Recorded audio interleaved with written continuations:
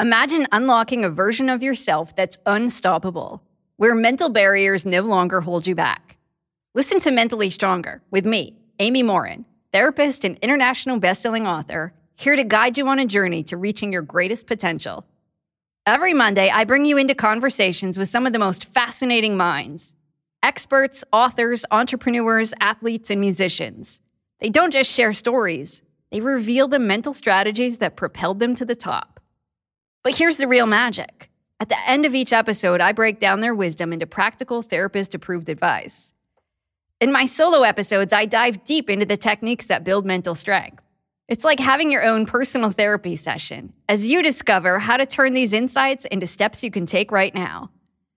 This podcast isn't just for those facing mental health challenges. It's for anyone who wants to push their limits, achieve peak performance, and truly thrive. Are you ready to unlock your full potential?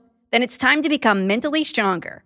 Subscribe to Mentally Stronger with therapist Amy Morin, available wherever you love to listen to podcasts. America. We are endowed by our Creator with certain unalienable rights: life, liberty, and the pursuit of happiness. At Grand Canyon University, we believe in equal opportunity, and the American dream starts with purpose. To serve others in ways that promote human flourishing and create a ripple effect of transformation for generations to come. Find your purpose at Grand Canyon University. Private, Christian, affordable. Visit gcu.edu.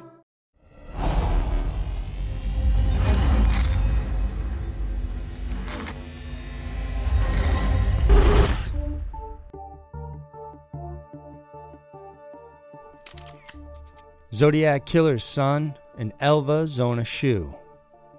Tales of hauntings, murder, and scary mysteries. Every week, Twisted Twos dives into a pair of uniquely terrifying true stories that are worthy of a more in-depth look. For this week, we check out a Louisiana man who could be the infamous Zodiac Killer's son and the mysterious testimony from one Elva Zona shoe. Get ready for scary mysteries, Twisted Twos. Number 1. Zodiac Killer's Son. The Zodiac Killer terrorized Northern California back in the late 60s. What makes the Zodiac so famous isn't just with the way he chose his victims or taunted police, but the fact that after all these years, no one knows who he was. But that could all change now. Gary L. Stewart made headlines when he first came out, released his book, and claimed his biological father, Earl Van Best Jr., was the Zodiac Killer. Gary was born in New Orleans, but he was abandoned as a baby in a Baton Rouge stairwell. He was later put up for adoption and spent much of his life living in Louisiana. When he turned 39, his birth mother, Judy, reached out to him for the first time, and it was after this that he began looking for his real father. During his search, he discovered his dad was Earl Van Best Jr. Throughout his research, Stewart kept detailed notes in his journal, and once when he was watching television, the show flashed a 1969 wanted poster on the screen from the San Francisco Police Department. As he watched, his heart stopped while letting out an audible scream. His son ran into the room to see what was going on, and he also saw the wanted poster. He then exclaimed, "Dad, it's you." Stewart headed out of the room to get the only photo of his father, Van Best, and he told his son it wasn't him, but it was his father. It took Stewart years of forensic research before he came to the conclusion that his father, Earl Van Best Jr., was the Zodiac Killer. He published his thoughts and presented his case in a book in 2014 called The Most Dangerous Animal of All. So who is Earl Van Best Jr.? He was already a shady figure, even when he was young.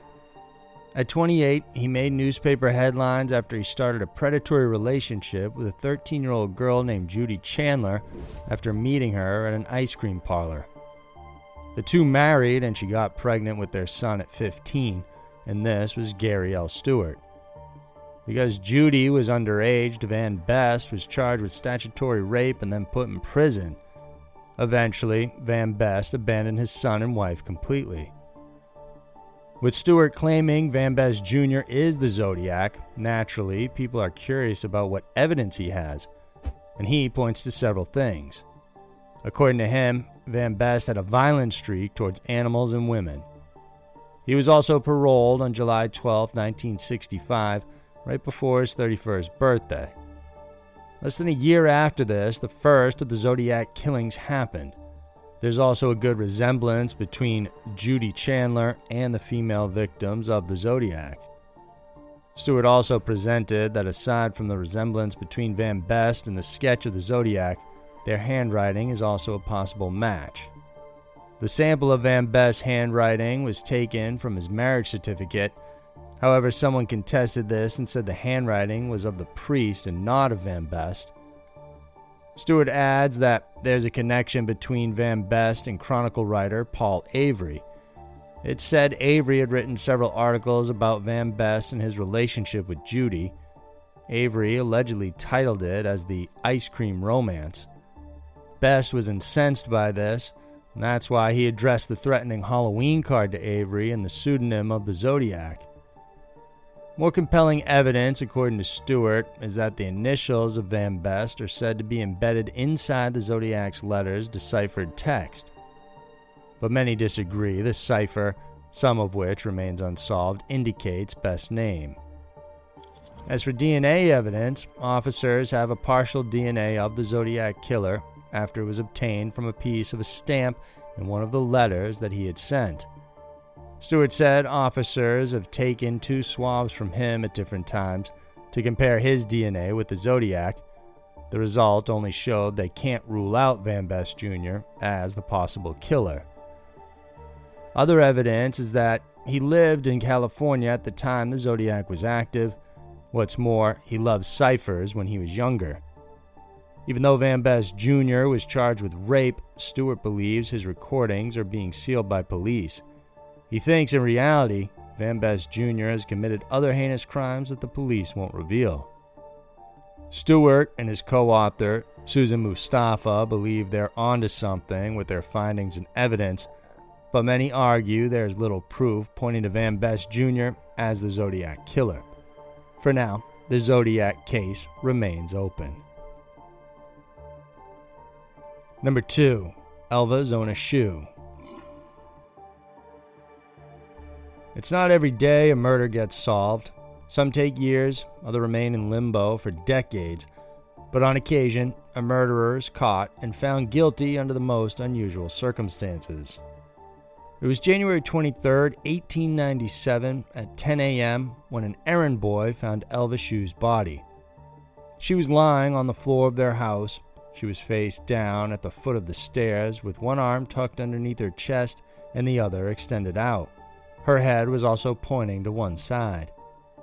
Authorities were informed her husband, Edward Trout Shu, had arrived before the coroner, Dr. George Knapp. Instead of leaving it alone to preserve evidence, he took his wife's remains to the bedroom and dressed her in a high-neck gown. When the coroner arrived and started examining Zona's body, Shu suddenly began sobbing hysterically, cradling his wife's shoulders and head. Out of respect for the husband, Dr. Knapp stopped his examination and signed off on her death as due to everlasting faint. During the wake, Shu continued to behave strangely. The moment the casket was open for viewing, he placed a scarf around his dead wife's neck and propped her head up with a pillow and blanket. Shu then went on to create a show of grieving and crying over his dead wife that hardly anyone managed to take a good look at her. Everyone believed the death of Elva Shu was due to natural causes, and no one suspected her husband, except for one person, Elva's mother, Mary Jane Heaster. Mary Jane suspected foul play in her daughter's death, exclaiming it was the work of the devil. A religious woman, Mary Jane prayed every night asking for the Lord to let her know what happened. In the following nights, Mary Jane began seeing her daughter's ghost inside her room. The ghost of Elva initially didn't want to reveal what happened, but it later opened up and told her exactly what had occurred in the course of 4 nights. Elva's ghost said Shu was always abusive, and her death was the result of a violent fight over a meal the night before she was found lying dead in their home. Shu had strangled Elva so hard it crushed her windpipe and snapped her neck at the first joint, according to the ghost.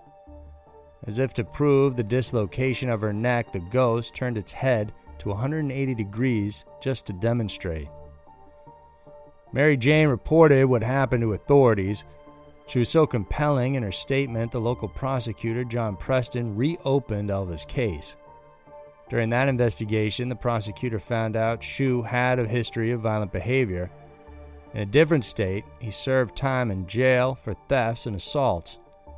He was married before, with one of his wives dying under suspicious circumstances. By this time, the community had begun to notice Shu was acting odd and saying things like, "No one would ever prove I killed Zona." Preston decided to exhume Zona's body so a proper post-mortem examination could be done. 3 medical doctors examined the exhumed body on February 22, 1897. They all agreed the official cause of death was anoxia from manual strangulation, and it was compounded with a broken neck. The victim also had bruises from finger marks on her neck, her esophagus was misshapen, and her first joint, the CI atlas and C2 axis, were fractured. Shu was summoned for an inquest, but he was unable to provide an alibi at the time of Zona's death and was then charged with murder. At the trial, the prosecution didn't want to call on Mary Jane as a witness because they feared her ghost story would damage their chances of winning the case. But the defense called her to testify. Despite the scrutiny, Mary Jane recounted what she experienced in detail. A full transcript of her statement is still available in the West Virginia State Archives. Even though the defense kept suggesting what she experienced was nothing more than a dream, Mary Jane was adamant it wasn't. For her, Zona was in the same room with her and told her all those things. The jury retired for an hour and a half to discuss the evidence and the case. When they came back, they found Trout Shu guilty of murdering his wife and sentenced him to life in prison.